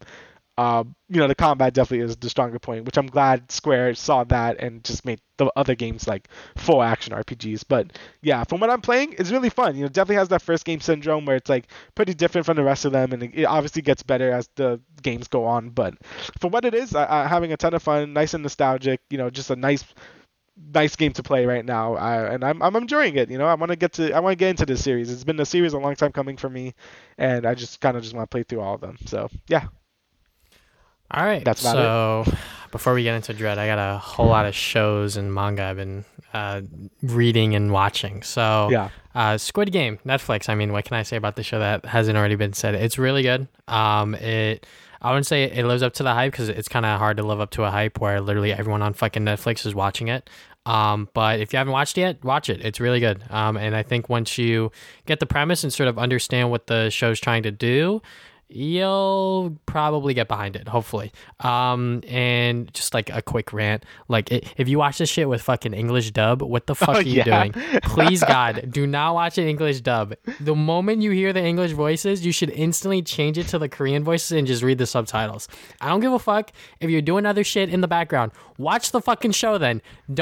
Don't put on Squid Game and then be like, oh, I'm doing other shit. Oh, I did watch Squid Game. No, you didn't. You didn't watch it because you heard these shitty English voices and you weren't even giving the show your full attention. That's just my little rant. People... yeah, go on. No. I was just going to say, I didn't finish it yet, so I didn't want to talk about it because, I didn't finish it. Mm-hmm. But obviously, yeah, but it kind of defaults. I think it defaults to the dub, right? So if you don't watch a lot of foreign shows on Netflix or like anime or whatever, it'll default to English. So like some people just like had it on there, and I'm like, you don't think that this sounds like garbage or what? Like, yeah. So usually I defend dubs most of the time. I usually don't think they're as bad as people say or whatever. But that's because they're anime, right? I feel like it's easier to disassociate their nationality when they're just a goddamn animated character and it doesn't really matter that much to me. However, when it comes to real people, it's really distracting, and yes, it sounds bad, mostly because they sound like anime characters. It's like really weird. So yeah, if you're gonna watch this, don't watch a dub. Usually I kind of advocate for dubs. Like, I watch most anime like half sub or dub, like wherever I feel like it. But yeah, this is definitely something you don't want to do. I think watching anyone like real people, if it's like a B movie like Godzilla, then sure. Like I did that when I was younger because I didn't care because I wanted to watch Godzilla. But if it's like a more story-based thing like this, yeah, definitely watch it with Korean subs. Yeah, I mean, like watch it with Korean voice and English subs. That's what I meant. Yeah.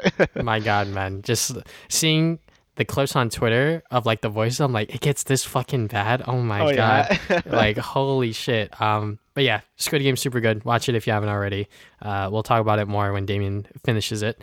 Yeah. Sex Education season 3 I watched after this. This was a nice palate cleanser because this show is fucking ridiculous and funny, and very wholesome. It's a coming of age sort of show about these kids in high school, and there's a lot of sex going on. And this is the third season. I just love these characters so much that I didn't realize that like the season wasn't as good as the other ones. Just seeing them do their high school shit, them getting into relationships, this and that, I'm just fucking all in on this show. And hopefully the next season is the last one because it is getting a little stale, and I don't want the show to go on for too long. But yeah, if you haven't watched Sex Education, like just watch the first episode, and if it's up your alley, it's up your alley. If you're not laughing and sort of like freaking out at like the shit that's going on, because I was definitely doing that when I was watching season 3. I was like, what the fuck is going on? Why is this happening? This and that. But yeah, definitely a nice palate cleanser, especially after watching Squid Game. The Ninja Turtles 2003 cartoon, because this is gonna sound hella fucking random. So, when I was at New York Comic Con, this was the only thing I bought. I bought a bootleg Blu-ray of the entire series of the 2003 Ninja Turtles. So the reason I did this is because there's no official release of the entire series on DVD. If you want to get the entire series on DVD, you kind of have to like piece some like shitty like DVDs together that have like episodes 1, 2, 3, then 7, 9 or some shit, and it's like weird. So I just decided to just buy the Blu-ray of this bootleg because I'm like, well, I kind of want to watch it in kind of HD, but not really. Like I knew what I was getting myself into, but I got through like half of the first season and then I stopped because I was like, oh shit, I gotta like do homework. So yeah, I have a huge nostalgia sort of factor with this show because I just grew up with it. I love these turtles. I love this show. Even as I was like getting older, like as a kid, I was still watching this show just because I loved it that much. I love these characters.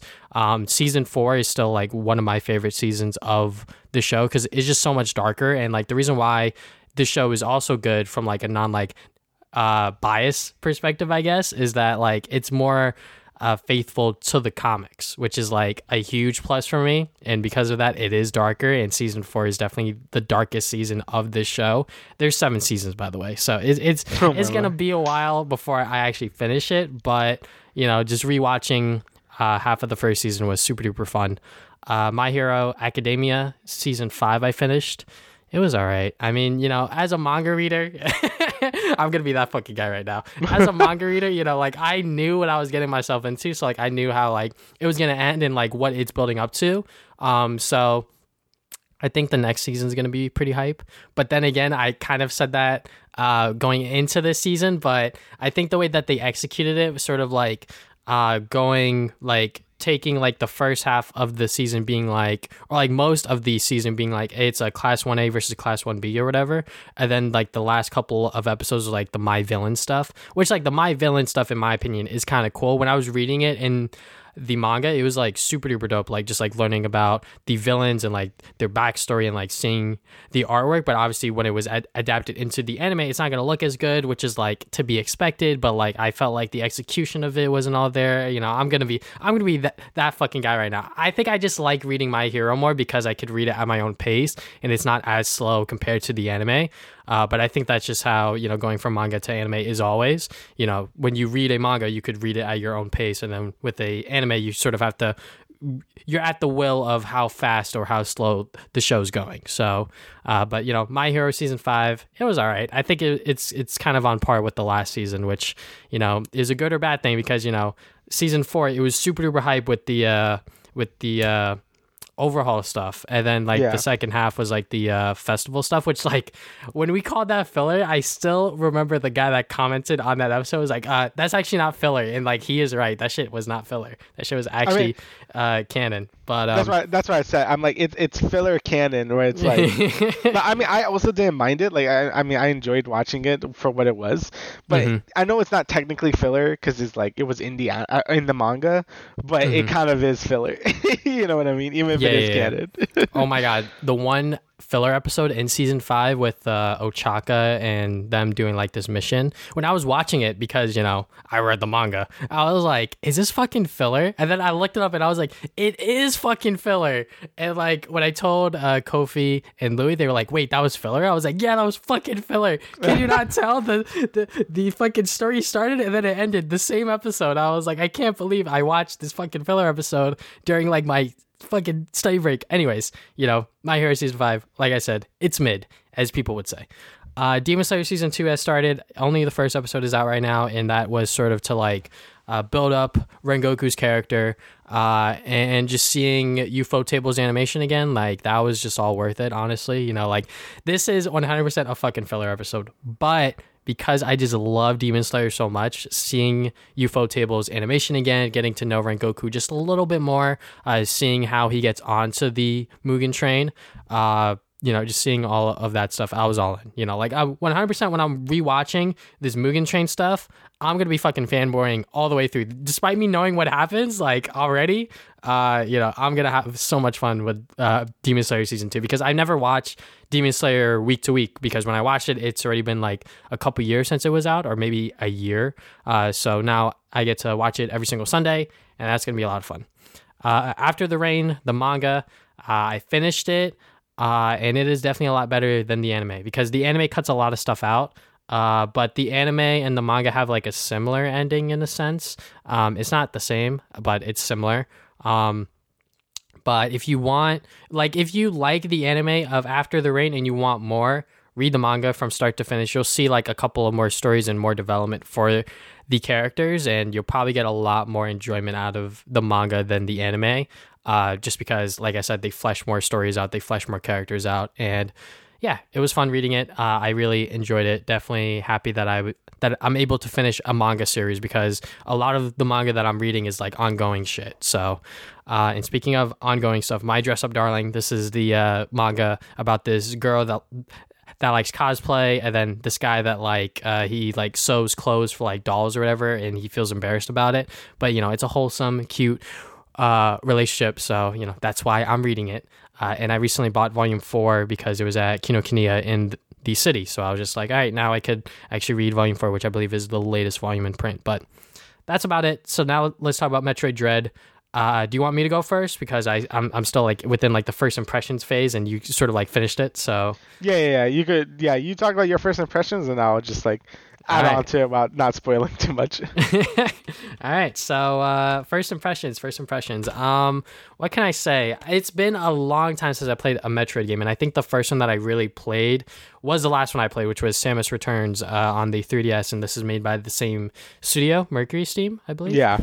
So yeah, and like I could definitely tell by that with the whole like parry thing, I was definitely fucking that up a lot. The goddamn EMMIs, motherfuckers. Emmys? Oh my, yeah, bro. I swear to God, every single last night when I was playing it, I was like, bro, I fucking hit it. No cap, no fucking cap, bro. It's the fucking delay on the Joy-Cons, but it's a lot of fun. I'm gonna be honest, and like, with like Metroidvania games, I'm always scared and like intimidated that like I'm gonna get fucking stuck, which like I haven't yet.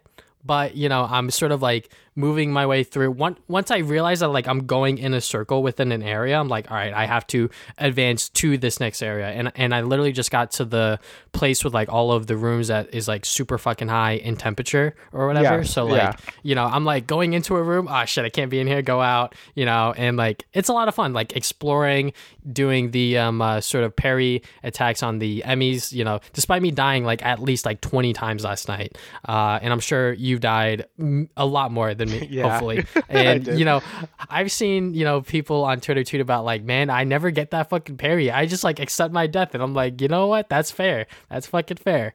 But yeah, I'm having a lot of fun just like getting upgrades, defeating the bosses. The first boss did give me some trouble because I'm like, what the fuck am I supposed to do here? But trial and error as always. So yeah, it's a lot of fun. And people that are saying that this is their game of the year, I am not surprised, just because this game seems really, really well polished, and I cannot wait to see what happens by the end of it. I mean, like story-wise, I'm not like too invested, but I feel like, like the upgrade and like the progression on all of that other stuff is going to be a lot of fun. Yeah, so I basically feel the same way you did. Like, I've only been able to pull off that counter against the Emmy maybe like a handful of times. Like, the timing is very hard, and it's not like always the same timing too. Like, each Emmy like has a different timing, and I think they have different animations of how they like kill you. So like, it always keeps switching the timing. So you're probably gonna die like a lot to that, unless you could just avoid them, which you should. But yeah, I honestly think the Emmy were like a super cool addition to the game. At first, I wasn't too sure how much I would like it because I'm like, oh, that kind of breaks the pace of the game. Like, you kind of gotta go slow and take time. But most of the time, they're gonna see you and you're gonna run your ass like to the other side of the door. So honestly, it makes it for like some really like high thrill like gameplay right there. And I really did enjoy that aspect of the game a lot. Obviously, the normal Metroid stuff is really awesome as well. Going room to room, figuring out where you're going, getting upgrades, that stuff is always really fun. And I actually find that this game really does guide you in a nice way organically, where it's like, hey, you should go this way because you can't go the other way, and there's a door here and the elevator right there. You should go there. Hmm. I think that game does that really well. I think Super Metroid also did that really well. Um, but this game also like closes off a lot of areas where you can't be in yet. Like the game will like maybe close it from like some sort of debris in your way or some other thing, so it kind of guides you to that direction where you're supposed to go. So I think the game definitely like it doesn't have any way markers or anything like telling you where to go, but it does a pretty good job on like telling you where to go. So if that makes any sense. In general, I think the combat is fantastic. I love the Samus Returns on 3DS, but I did feel like my hands got really cramped by the end of it because there were so many buttons. This game also basically uses like every button on the Pro controller, but again, I'm using a controller this time, so the combat just feels so tight, and I really enjoyed it. I think if there's one thing Metroid always kind of lacked on, at least the 2D games, was definitely the combat and the boss fights, and I think this game and Samus Returns have some of the best bosses in the series at this point. Again, I didn't play the Prime games just yet, but just from the other 2D games, it blows their combat and bosses out of the water, especially the bosses in this game.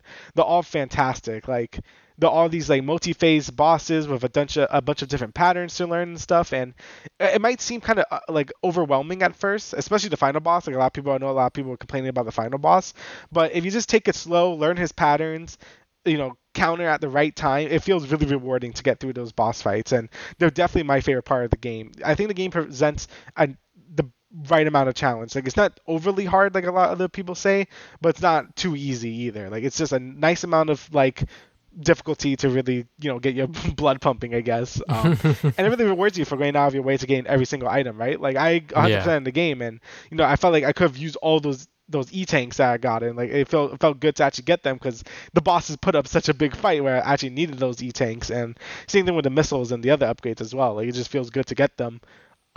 And yeah, and just overall, I think the presentation is just amazing. Like I know some people were like saying, "Oh, the game doesn't look good" or whatever, but I think the game looks fantastic for a Switch game. Like like 2.5D games are really hard to make them look good, right? Like I usually think 2.5D games usually don't look that great.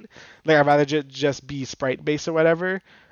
But I think Mercury Steam did a fantastic job. Like if you look in the backgrounds, like each background feels like this like beautiful diorama with just like things moving around in them. Like you can see like the first boss, you can see him like cloaking around in the background, sort of like stalking you. Like that shit's so cool, and like it's just so much unnecessary detail they didn't have to put, but it did it anyway, just to like bring that level of polish. You know what I mean?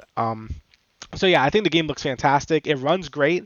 Like it's always running at 60 frames. There's some points where it drops a bit, but for the most part, it runs beautifully. Like Samus animates so well. Like, she has so many unnecessary animation detail to her that it is very impressive. Just overall, just the amount of polish, how fun the game is, the challenge of it. I think it's my favorite 2D Metroid game without a doubt. Again, I'm not like a OG Metroid fan, so I don't have too much nostalgia for the other ones. So I could basically just say, yeah, I think Mercury Steam got it right with this game, and I really hope this game sells well so we get more 2D Metroid games like this, because this is an absolute blast. I don't know if it's my game of the year just because Ratchet and Psychonauts came out, but if those games weren't there, this probably would have been my game of the year. Definitely like top 3 games of the year so far. So Yeah, and I am not surprised. And I hope that, there's been a lot of news surrounding Metroid Dread with like fucking Kotaku promoting this fucking emulator thing and shit like that. And there were like these dumbass tweets with like Nintendo $60 game versus PlayStation. And I'm like, yeah, that's fucking God of War. Yep. I mean, it's just different audiences, different platforms, etc. But Metroid Dread, I can't wait to play more, honestly, because I bought it just to like sort of like support it because, I know the fucking Metroid, fans are fucking eating right now. They are eating and they have not eaten in like years. So they've been starving, bro. I literally just bought it to be like, hey, it's the same thing with like Kingdom Hearts 3 that I did. I still haven't fucking played that game. I literally bought it at launch because I'm like, yeah, I want to support, to show that, hey, like we are appreciative that you guys finally fucking made this game. And same thing for Metroid Dread, but I actually played it. So I can. I was just gonna say, like, it appeals not only to Metroidvania fans, but I think just to anyone that likes a good action platformer as well. Just because I think, again, like I said, the bosses are so well designed. And the game presents just that itch, for anyone that likes sort of those type of games. Like, I think it strikes the best balance between the two. Like Metroid Other M was like full on an action game at that point, and you know, it had a bad story, but in terms of gameplay itself, you know, it was mostly just an action game, and people didn't really want that. People still wanted that Metroidvania feel, and I think this game provides best of both worlds in my eyes, because I think the game is fun in a gameplay level and like in an exploration level, where it's like it's fun to still explore, but it's also fun to kill stuff and fight bosses. So I think for if you are a fan of action platformers and not really that big into Metroidvanias, I definitely think you should give it a try, because I think people will end up liking it even if you don't like Metroidvanias. You know what I mean? And like, for people who haven't played a Metroid game like at all, would you recommend this as like their first time? Because like this is kind of like my first Metroid game, but not really. You know what I'm saying? So yeah, I definitely say it's probably the best game to start with. Obviously, there's other games better to start with. Like I think Zero Mission is probably the best Metro game to start with, but you can't really get that anywhere besides the Wii U. So if under the current second, let's just say you just have a Switch, and the only two Metroid games you could really only play on the Switch is Super Metroid and this game, I definitely would probably say play Super Metroid to see if you like the gameplay style, but I think Metroid Dread is definitely a great starting point. The game, you know, like you won't get lost. Like I think the map is really good in this game. It labels everything for you. You don't have to do anything with the map. It's very easy to know where you're going. The only hard parts is really like the fights and stuff, but at that point, just get good. You know what I mean? So honestly, I think it's a great game for newcomers to the series. I just think it's a great game for like newcomers of any Metroidvania to like see if they like the genre. So yeah, definitely would recommend it to newcomers. All right. So is there anything else you want to add? No, I think that's it for Metroid. All right, so now let's get into the Marvel What If finale and just sort of talk about the show in general. So I literally just watched it because I was saving it so I don't forget anything.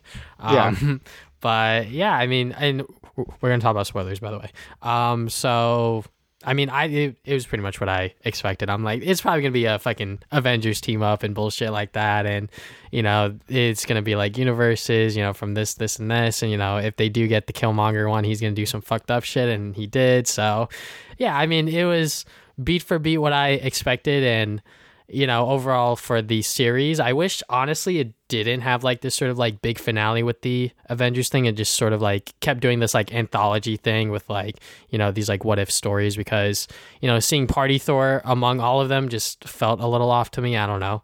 But that's also just because I don't like this Party Thor, you know, sort of fucking gimmick. But yeah, what did you think about Marvel What If?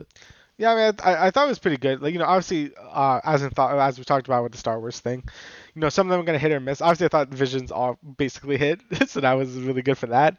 But for What If, you know, some episodes that I could do without and some I could do with, and I think we kind of expected it to end in an Avengers thing at this point because it kept like, you know, I guess leading up to it. Also, it was kind of weird with the Gamora thing. I think that was like we didn't get that. Like the Gamora, like she like killed Thanos, and like when was that? we didn't see her that. Yeah, I would much rather get that than fucking the Party Thor, but yeah. But yeah, overall, I thought it was pretty good. You know, obviously just that good Avengers team. I did appreciate that they made Ultron like pretty cool. I mean, I know he's just Thanos at the end of the day in this, but at least he was like threatening. I never really liked Ultron in Age of Ultron that much. I think they could have done a lot better with him. I know you like kind of defend it now, but I'm still like kind of mad about it. I haven't watched it in a bit, but yeah, still my least favorite Avengers movie. And I'm happy that he kind of got like a cool little, I guess, like restart in What If. I thought that was pretty neat. But besides that, yeah, I thought What If was pretty good. I mean, if they ended here and they don't do any more, I'll also be okay with that. Like, I don't really know how much more you could do with you could do a lot more with the idea, because there's a lot more alternate stories you could do. But it kind of ended it with an Avengers team up. I'm like, well, what now? You know what I mean? So, yeah. Yeah, I definitely wish that they kept playing more into the anthology stuff and just had like, you know, What If Ultron won, and then just sort of don't have him sort of discover the alternate universes and all of that other stuff, and just kept playing towards, you know, other stories that they might have wanted to tell, such as the Gamora one. And I found it funny in that one that like Tony still got shit. He's like, not you, Tony, not you, I need her. Yeah, that was pretty funny. So, you know, maybe there was an extra episode that they wanted to do, but they just couldn't. But they still got the Gamora actress to sort of do the voice, and they're like, well, shit, we gotta use these. So they just sort of threw her into the finale, which was obviously rushed, which I think that you can say with any anthology series that a lot of like the story beats are going to be rushed to a certain extent, especially when episodes aren't going to connect with each other greatly. So yeah, I mean, overall, Marvel What If, it's whatever. I think that most people can skip out on it just because I feel like most Marvel watchers don't watch every single MCU movie. I feel like a lot of them like sort of pick and select which ones they want to watch. And then like when the big like Avengers movies come out, they'll sort of like try to piece it together sort of thing. But that's just like my theory. I'm not exactly sure if that's actually true. But yeah, I mean, it's whatever. Yeah, I mean, it's a harmless thing. It's not something you should like go out of your way to watch. But if you're in the mood for more Marvel stuff, it's here. Like, I don't regret watching it like week to week at all. But it's definitely not something that's like important in any way. Like obviously, like it was a nice sort of like I guess break from like Loki, and probably Disney Plus is like okay, like Hawkeye isn't done yet, so here have this while you wait for Hawkeye, which I think it's fair. Like I think it was still a fun series to watch. They got some cool ideas in there. Got a cool Avengers thing at the end, but if they didn't continue this, I wouldn't be that sad. But they might, but it's whatever. Like you said, it's whatever. Yeah, I definitely wouldn't mind if they just stopped here because I'm not sure what other what if stories they could really do. But yeah, maybe they could prove me wrong because obviously they would have to go and get these actors back again, and they can't do anything with the Star-Lord one, unfortunately, just because of circumstances. But yeah, if they stop it here, they stop it here. But I think overall Marvel What If is, like you said, a harmless thing that if you wanted more Marvel stuff, you probably already watched it. But overall it's whatever. Yeah, again, there's not much to say about it just because like there really isn't much to say about it. Like it's just just a harmless set of stories that kind of team up at the end, which again, I don't think they had to do either. At this point, I probably would just like another animated series with just like Captain Carter or something by herself or something. Like, you know what I mean? Like, like I'd rather watch like these what if stories branch out into just their own separate continuity. And again, like I'd rather just watch a Captain Carter thing rather than another what if season, if that makes any sense. But yeah, that's just my opinion on that. All right. So is there anything else you would like to add, good sir? No, I think that's everything. All right. So thank you guys for listening to the Travis and Danny podcast once again. We will see you guys 2 weeks from now with another episode. See ya.